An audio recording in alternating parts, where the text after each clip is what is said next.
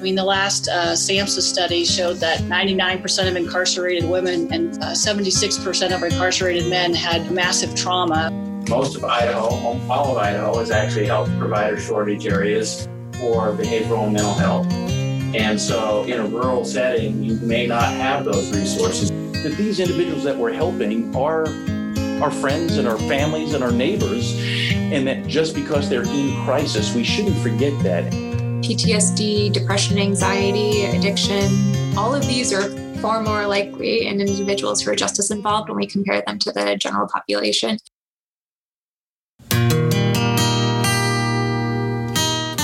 Welcome back. This is Something for the Pain, podcast produced by Project Echo in Idaho, made for Idaho's healthcare professionals working to learn best practices in the fight to prevent, treat, and facilitate recovery from opioid and substance use disorders in communities across the state of Idaho. I'm your host, Sam Steffen. As long as you've got the internet, you can join from anywhere. idaho.edu/echo and you're there. You can view our session topics, you can register and more. We'll email you the Zoom link if you haven't come before. Echo Idaho, sign up for our free. On our last episode, A year ago, if I saw 10 clients coming into Recovery for Life, maybe one of those clients would say that they had an issue or had used opiates in the past. we heard from Director of Recovery for Life, Amy Jepson, who was talking all about the state of opioid use in the state of Idaho. Now it's about 8 out of 10 clients coming through the door will talk about opiate problems or opiate use. We also got to talking about some of the medications used in medication-assisted treatment for opioid use disorders, namely methadone, buprenorphine, Suboxone, naltrexone, and naloxone.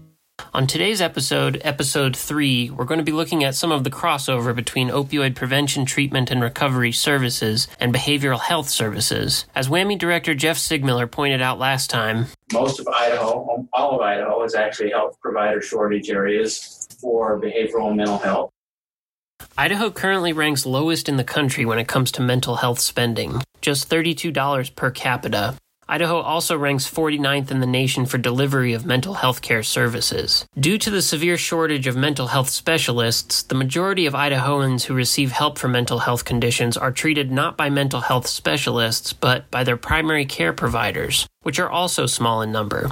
A little over 1,600 serve the state's 1.7 million residents. Think about that for a second. That means that there's one doctor for every 1,062 people in the state of Idaho. Primary care providers are routinely in contact with individuals who may be in crisis. For people who have a substance use disorder, not having access to the substance they need can also put them in crisis. Not surprisingly, these primary care providers are 4 times more likely to be exposed to violence in their workplace than those employed in the private industry. A 2016 article from the New England Journal of Medicine found that 71% of physicians reporting have never received any kind of formal workplace de-escalation training. Today we're going to be learning some de-escalation techniques from Abby Abendondolo, Security Director at St. Luke's Health System. In the second half of our episode, we're going to change topics from de-escalation techniques to talk with Skip Clapp, the Director of Court Services in Valley County. Skip's going to be telling us about some programs the courts have in place to address opioid and substance use disorders as they intersect with Valley County court services.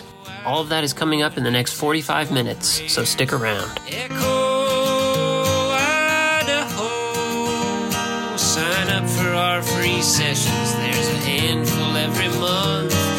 Echo Idaho, you can earn CE credit while you sit and eat your lunch. Well, the E stands for extensions, looking where we aim. So let's get to today's lecture. The recording we're going to be hearing was recorded live during an Echo session on April 15th, 2020. This was a part of Echo Idaho's series on behavioral health in primary care. And here to introduce today's lecture and presenter, I'm going to turn it over to Echo Idaho Program Director, Lachelle Smith. Welcome. Glad to have you for Echo Idaho Behavioral Health and Primary Care. We are joined by Mr. Abby Avendondolo, who is the security director at St. Luke's Health System. He's been doing that in Texas and in Idaho for coming on 40 years. He's also a former homicide detective with the Houston Police Department and a detective on a TV show called Cold Justice. But he's not here to talk about those things. He's here to talk about de-escalation, and we're going to learn a lot, and I'm really looking forward to it. Abby, the floor is yours. Well, thank you. I'd like to talk about some of the things that I oversee at St. Luke's as it relates to de-escalation.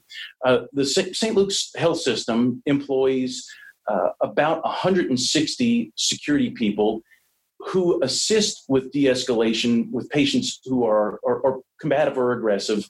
And sometimes those aren't patients, they can be visitors as well. So our team is made up mostly of former law enforcement officers. So they do have a lot of background in the ability to de-escalate. And what we do is we've kind of honed their skills, and we provide this instruction and collaboration with clinical staff to really make things as safe as possible. One of the things I like to start out with our team is that we remind everyone that these individuals that we're helping are our friends and our families and our neighbors, and that just because they're in crisis, we shouldn't forget that. And that's really an important piece to our de-escalation model that we use, is we're trying to accomplish a short-term outcome of something positive. The larger issue is going to be dealt with by the clinical staff, but really we're just trying to keep everyone safe. And that's easy to say, and unfortunately, sometimes very difficult to do. So our objectives really today in this very brief period that we're together are to help recognize combative aggressive behavior, talk about some simple and very effective de-escalation steps, and then really hone in on some things as it relates to situational awareness. One of the things that we find in the healthcare setting is that during de-escalation or prior to, oftentimes the staff, primarily the clinical staff, aren't as aware of their surroundings as they should be. I was a cop for 32 years in Houston.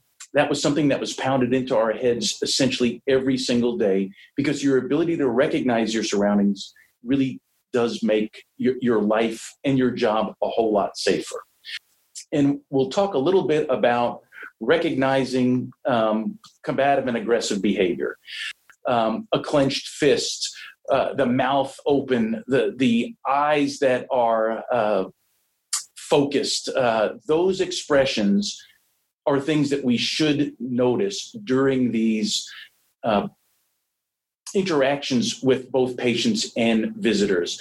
Do we notice these things? Are we aware of these things? And seeing them and recognizing, how do we keep ourselves safe as we attempt to take care of the patient? And how we communicate when it comes to hostile and angry patients. We should be aware that much of our communication is nonverbal. And I think a lot of times in this position, we forget our own body language and what we're saying to that patient. We should be recognizing their body language, and we should be looking for or listening to subtle verbal cues, but really we should consider how we're standing, where we have our hands, how we have our hands facing towards the patient. Are they open? Are they closed? Do we have our arms folded? Think about how we approach the patient and how we set the tone for the interaction. And this is in response to the patient's anxiety level going up and entering the room, and the patient is already upset. But again, we need to train ourselves to recognize that nonverbal communication that the patient is providing us with. We as professionals should recognize that and start thinking about how we're going to approach this situation, providing ourselves with some distance between the patient and ourselves. But really it's recognizing it and being cognizant of our own body language.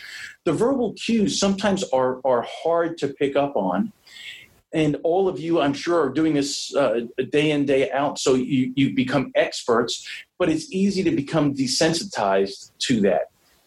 Looking for and listening for certain phrases, certain words that would help you understand that this person is going to go from being upset, anxious, maybe slightly aggressive, to being physically aggressive. And that's where kind of the line changes. That's where everything changes for us.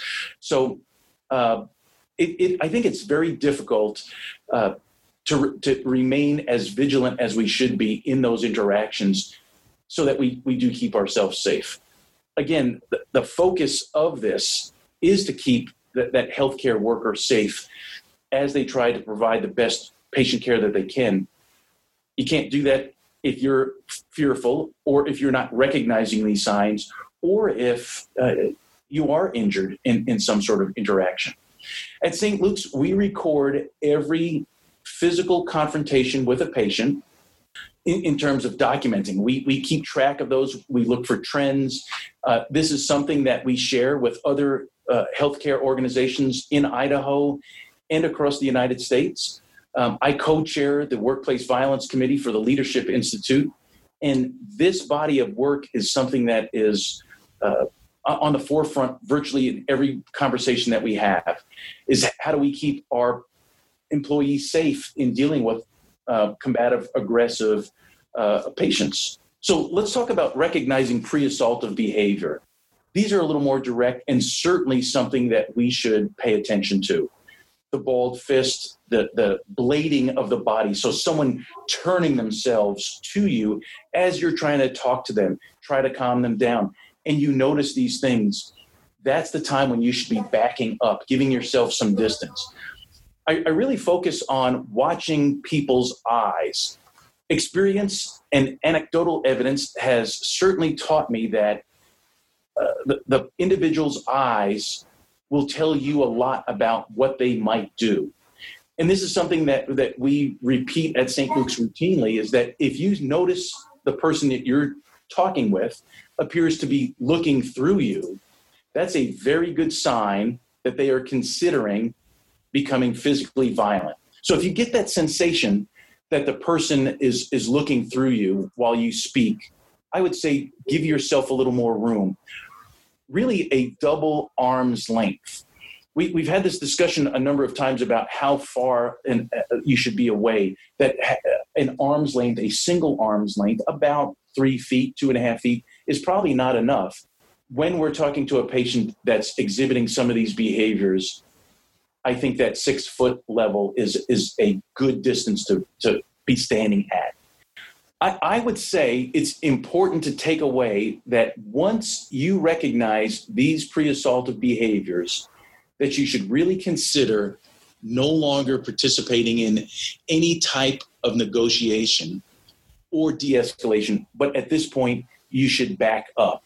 Perhaps step out of the room or bring someone into the room with you so that you're not stuck in there with somebody who might be physically stronger, larger, or more determined to hurt you. These are the steps to take really to start keeping yourself safe. So when we talk about de-escalation, there are 3 techniques that I'm a fan of, and I know these work very well. It's what we teach our staff, and the feedback is very good. The first is to speak slowly. So changing the cadence of your voice is difficult. I know specifically it's difficult for me. Grew up in New York. I'm used to talking fast, and I run into problems with it. But during that de-escalation, learning to speak slowly, almost to where it feels a little uncomfortable. Lowering the tone of your voice, also getting it, dropping down an octave, if that's possible, makes a difference as well. When I worked for the police department in Houston, we had a very robust mental health unit for all of the patrol officers. A lot of the testing that we did, a lot of the training that we did involved lowering the tone of the voice. And we found that the lower your voice was, that the individual that you were dealing with who might be upset, might even be yelling, if you continue talking slowly with a lower tone, they eventually stopped yelling and would listen to what you had to say. It was a great technique. The other piece of this triad here is to repeat that individual's first name often, almost to where you feel uncomfortable. And I'll give you an example.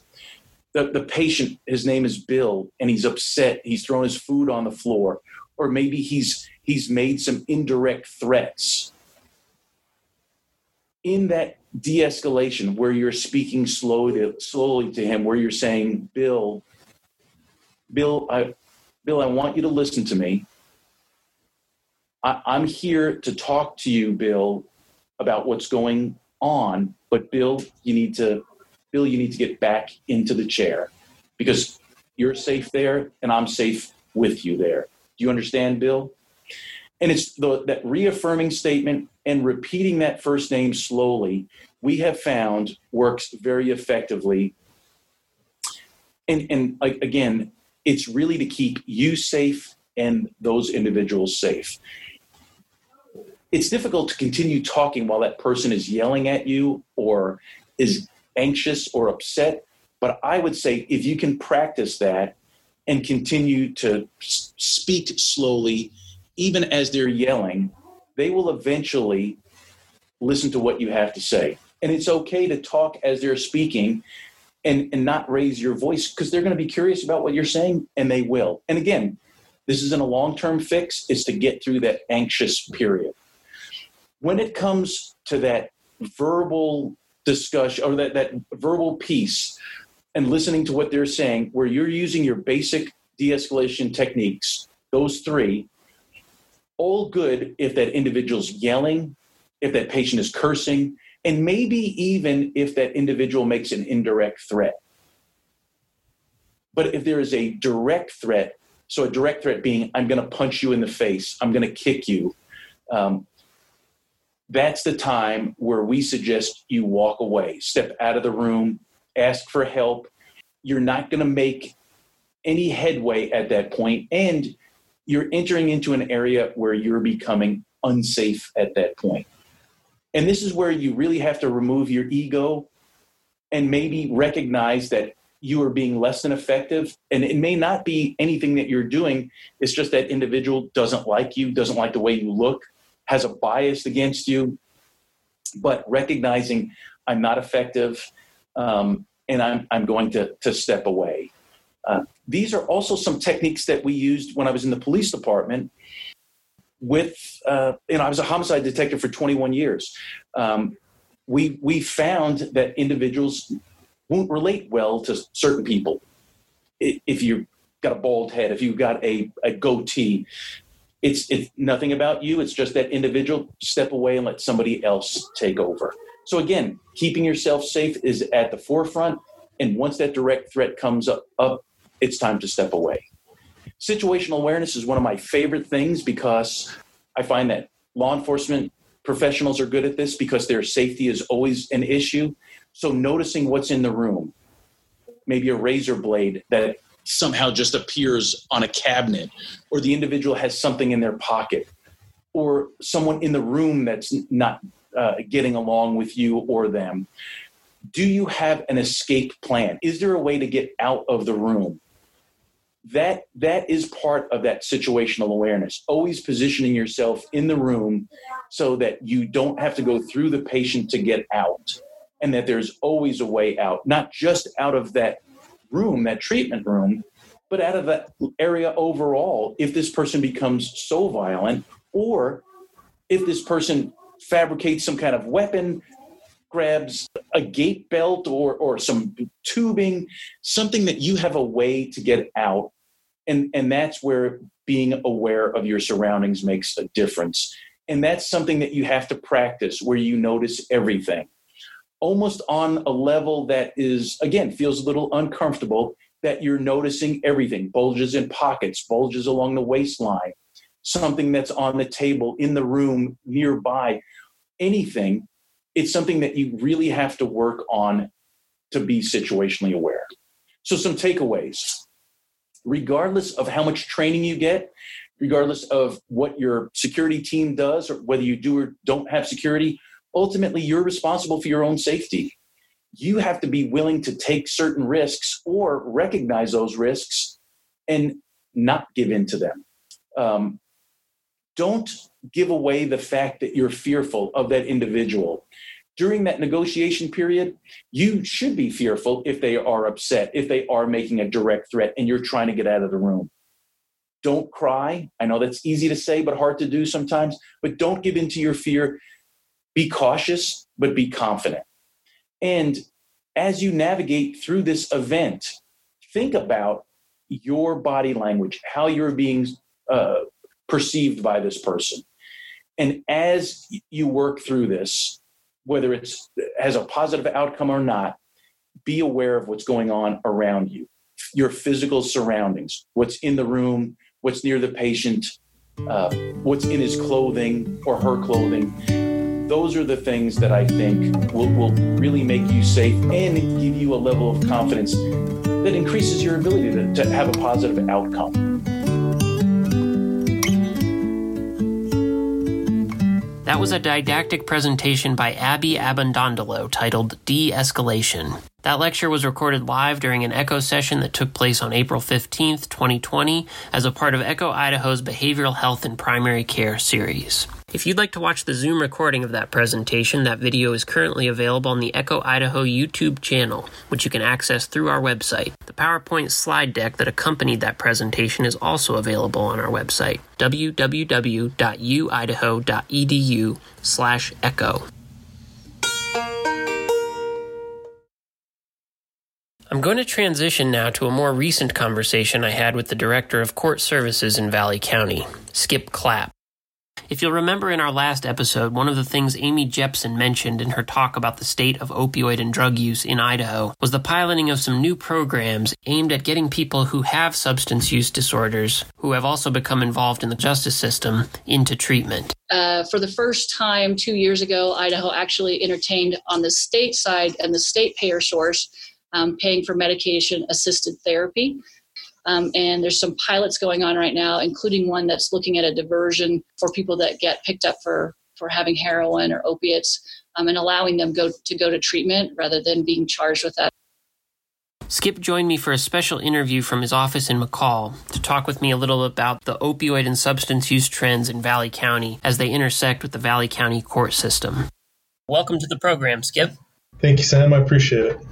So can we just start off by having you introduce yourself to our folks who might be listening and having you tell us a little bit about your work? Okay, sure. So I'll start with my position as the Director of Valley County Court Services. I oversee probation for adult misdemeanor and juvenile. That includes programs, restorative programs like adult and juvenile diversion, community service, and then as grants and other things apply, sometimes we have other programs. But primarily our job is to hold people accountable, but more than that, it's to help them be successful so that whatever struggles they're having, if they need assistance with it, we do our best to place them with the right people so they can get the help they need and move on with their life. You just mentioned the diversion program. Can you explain to our listeners what the premise of that program is? Yeah, the premise of diversion is it's based on the best practice principle that you don't want to take low risk level people and insert them into a place and environments where there's high risk level people. Over and over again, it's showed that taking low level offenders, and that can be people that just made a mistake. That could be people that maybe have a mental health issue or possibly a disability. Social, economic, education, sometimes that can fall into these kind of categories too, where they're just disadvantaged for some reason, but they're not really a risk. The premise is just giving them a little bit of assistance, a little bit of oversight, and help them self-correct on their own. So when you are talking about low-level offenses here, what kinds of things are you talking about?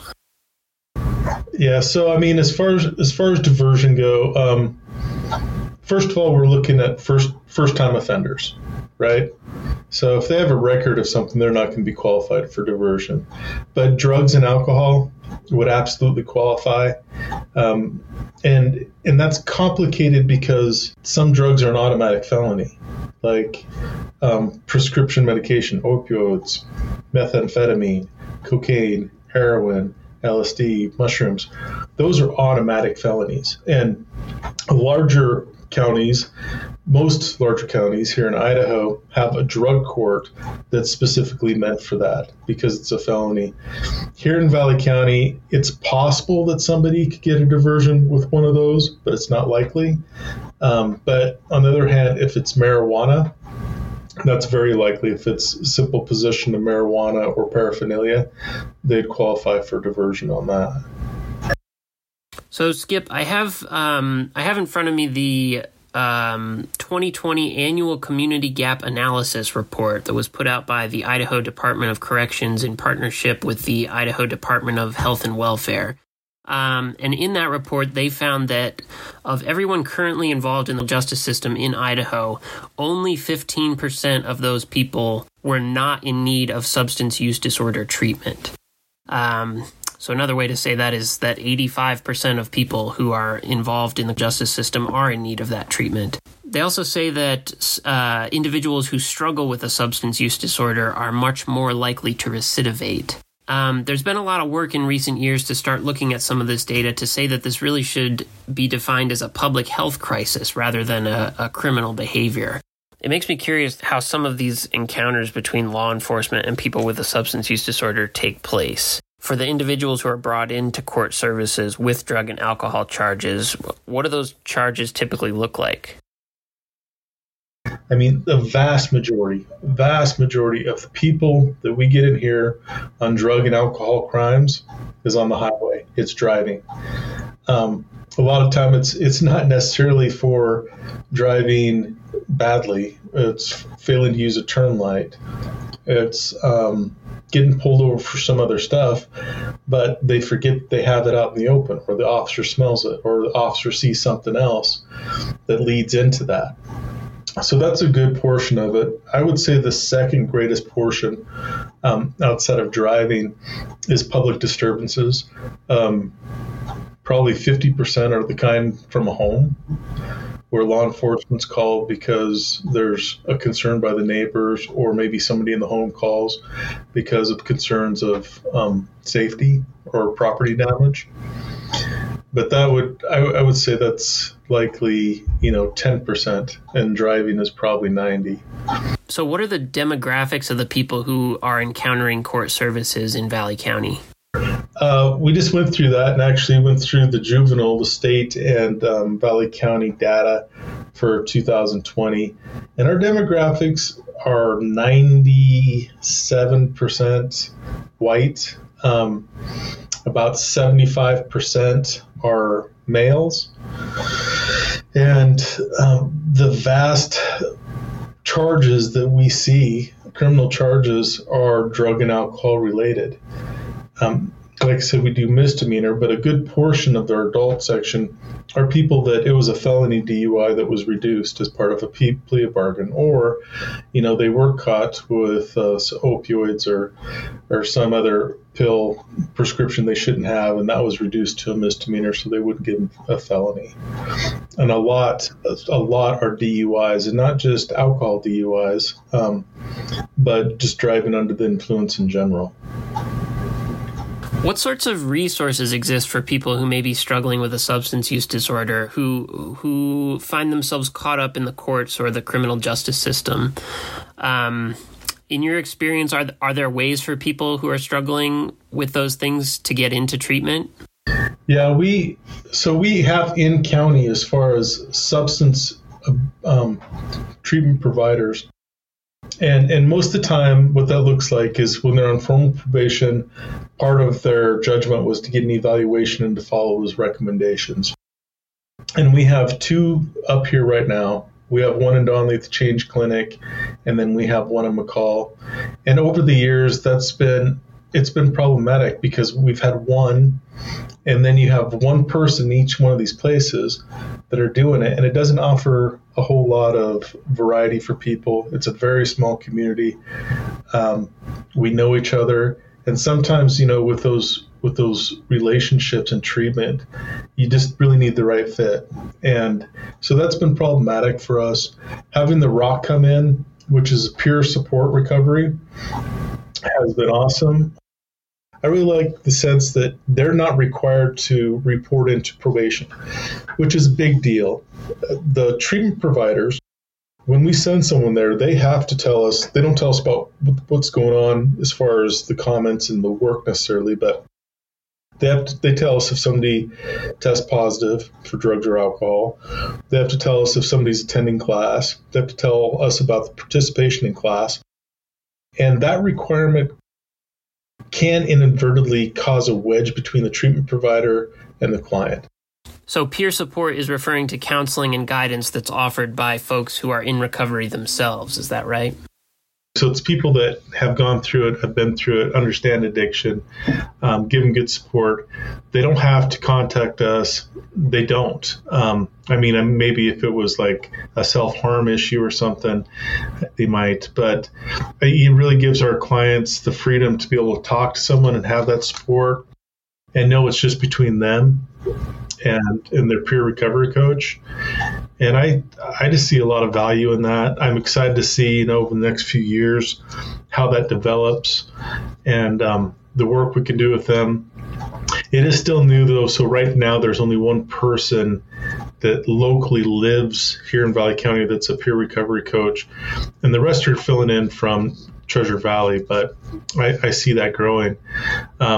Monica Forbes, also CEO that runs it, has developed a wonderful treatment program for the jail, which hasn't existed in our jail for years and years and years.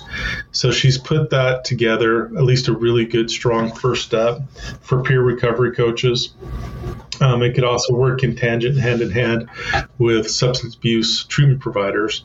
So would that involve taking folks who are in jail and prison to treatment centers, or would that involve bringing those resources into spaces like jails and prisons?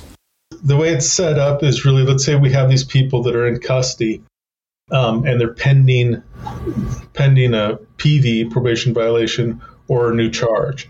And the court hasn't released them from custody or kept a high bond because of the concern for community safety, primarily related in these cases to substance use, whether it's alcohol, drug use, whatever. And what the program would do, it would offer this peer recovery coach. So it's volunteer by the clients in the jail. And they could reach out, and this peer recovery coach could meet with them and find out what they need to get set up, to get out, so they can have their needs provided for and be able to do it safely in the community. So they would find out about what medications they have and if they have them or not, and help them work that out. Sign up for Medicaid or other insurance if they need it, housing, food, finding a treatment provider or support for them before they get out, so they can develop this plan, and we could bring it back to the court and say, look, this person is ready for release, and here is the recovery plan. Here's our safety plan for them to be released. And I think it's just a great idea. I think sometimes it's necessary, but it's certainly not desired to house people in jail or in prison just because of addiction. It'd be way better off for the community, for the taxpayers, if they could get out and start getting on their life, and get things set up and start working again, get the treatment.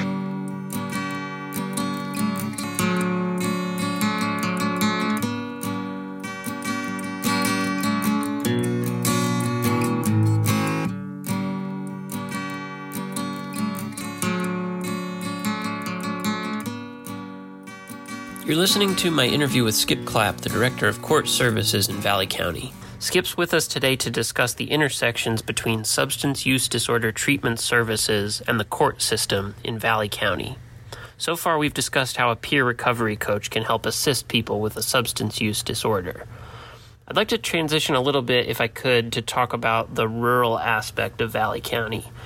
Skip, I remember you were saying last time we spoke that you were talking a bit about, just because of the rural nature of Valley County, that some folks might be required to attend a class as a part of their probation that might be an hour away from their house. And if they don't have access to transportation, that can be a real barrier to success in a probation program.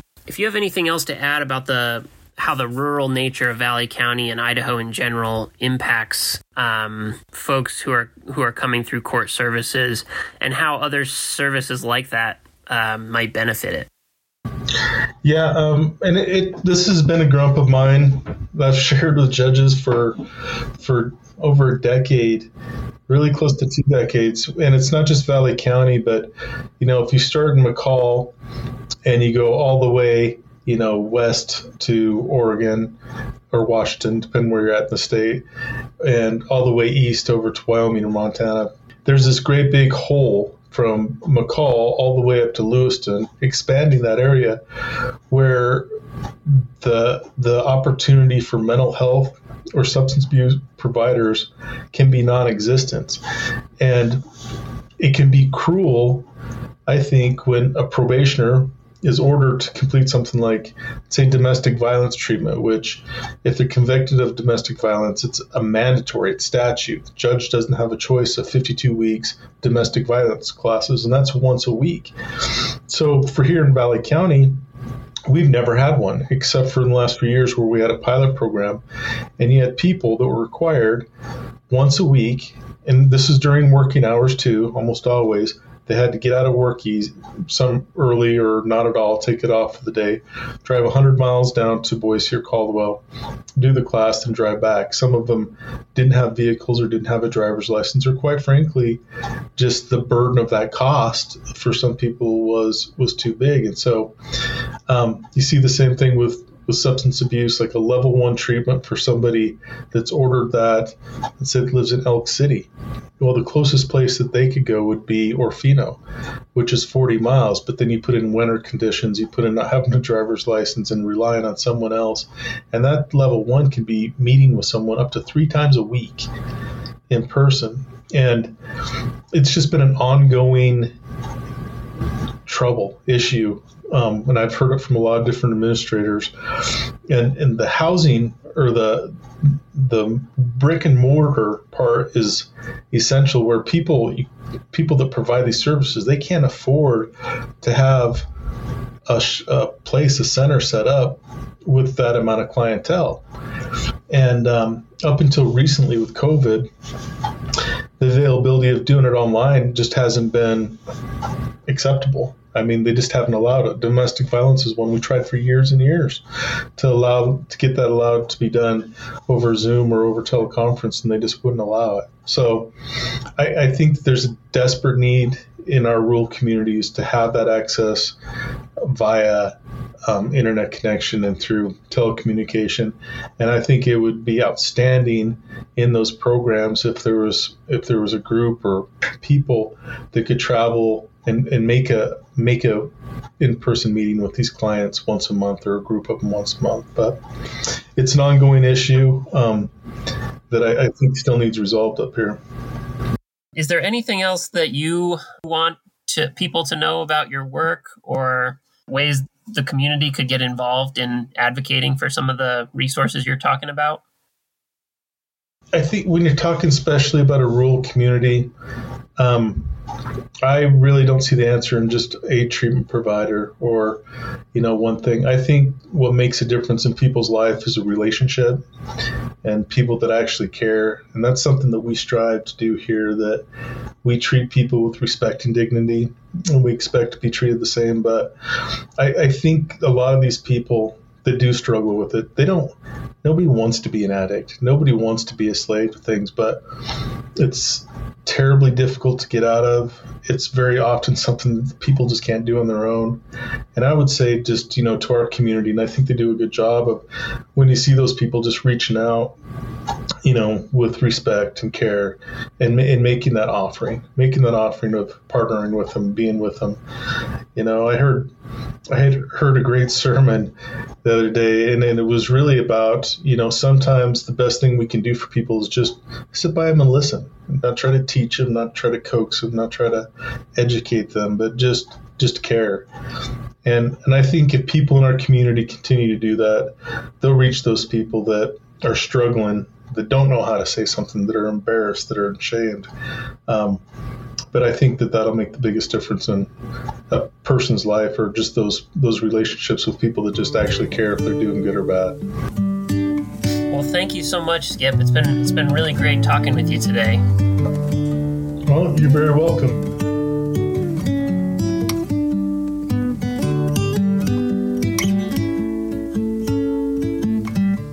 That again was an interview with Skip Clapp, the Director of Court Services in Valley County. Just to highlight a few things Skip mentioned in there, Skip talked about the Change Clinic, which is located in Donnelly, Idaho, zip code 83615. The Change Clinic offers medication-assisted treatment, counseling services, and more. Information about the Change Clinic's hours of operation and services can be found on their website, www.idthechangeclinic.weebly.com. Skip also mentioned the ROC, R-O-C, which stands for Recovery Oriented Community. The ROC is a recovery-oriented community center that opened in 2020, founded by the Valley County Opioid Response Project in partnership with Peer Wellness, with the mission of advocating for and supporting individuals who are seeking to initiate or maintain recovery from behavioral health and/or substance use issues. Its exact location is 106 East Park Street, Suite 227 in McCall, Idaho, zip code 83638.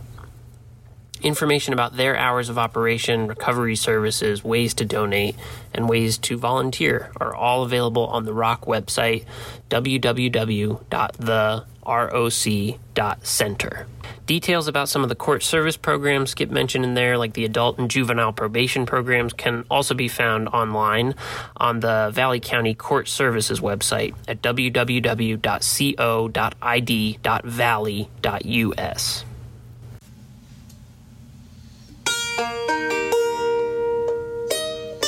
If you're interested in joining our free live Echo sessions to receive continuing education credit, learn best practices, ask a question, or grow your community, please visit our website at www.uidaho.edu/echo, where you can register to attend, sign up to receive announcements, donate, and find out more information about our programs. Something for the Pain is brought to you by Echo Idaho, supported by the WWAMI Medical Education Program and the University of Idaho, and is made possible by VCorp, the Valley County Opioid Response Project.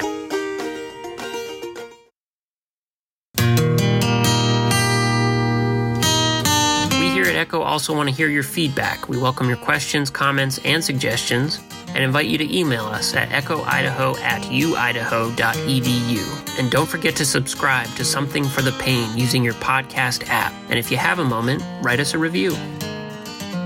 That's about all the time we have for today, but join us next time and we'll be delving further into the treatment methods for opioid and substance use disorder, hearing a lecture from Brenda Hoyt on harm reduction. We'll also be speaking with Courtney Boyce and Shelley Hitt from Central District Health, an organization serving Idaho's Ada, Boise, Elmore, and Valley counties, and hearing about some education programs they've got in place to help connect existing prevention, treatment, and recovery resources. That's coming up next time on Something for the Pain.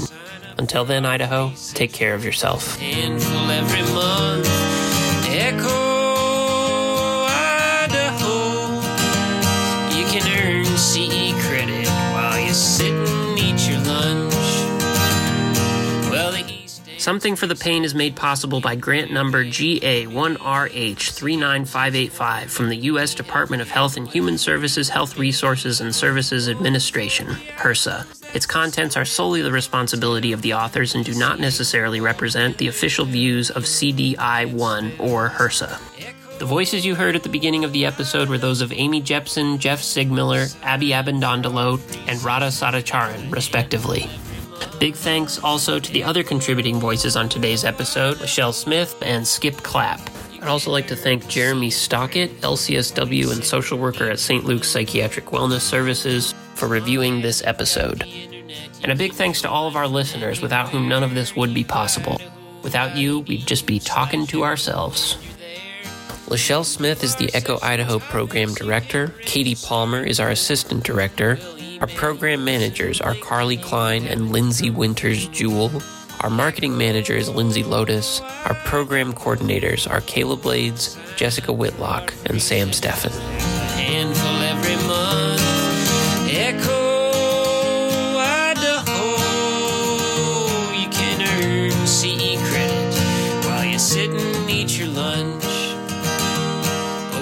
started a new series in COVID-19's wake to learn about best practices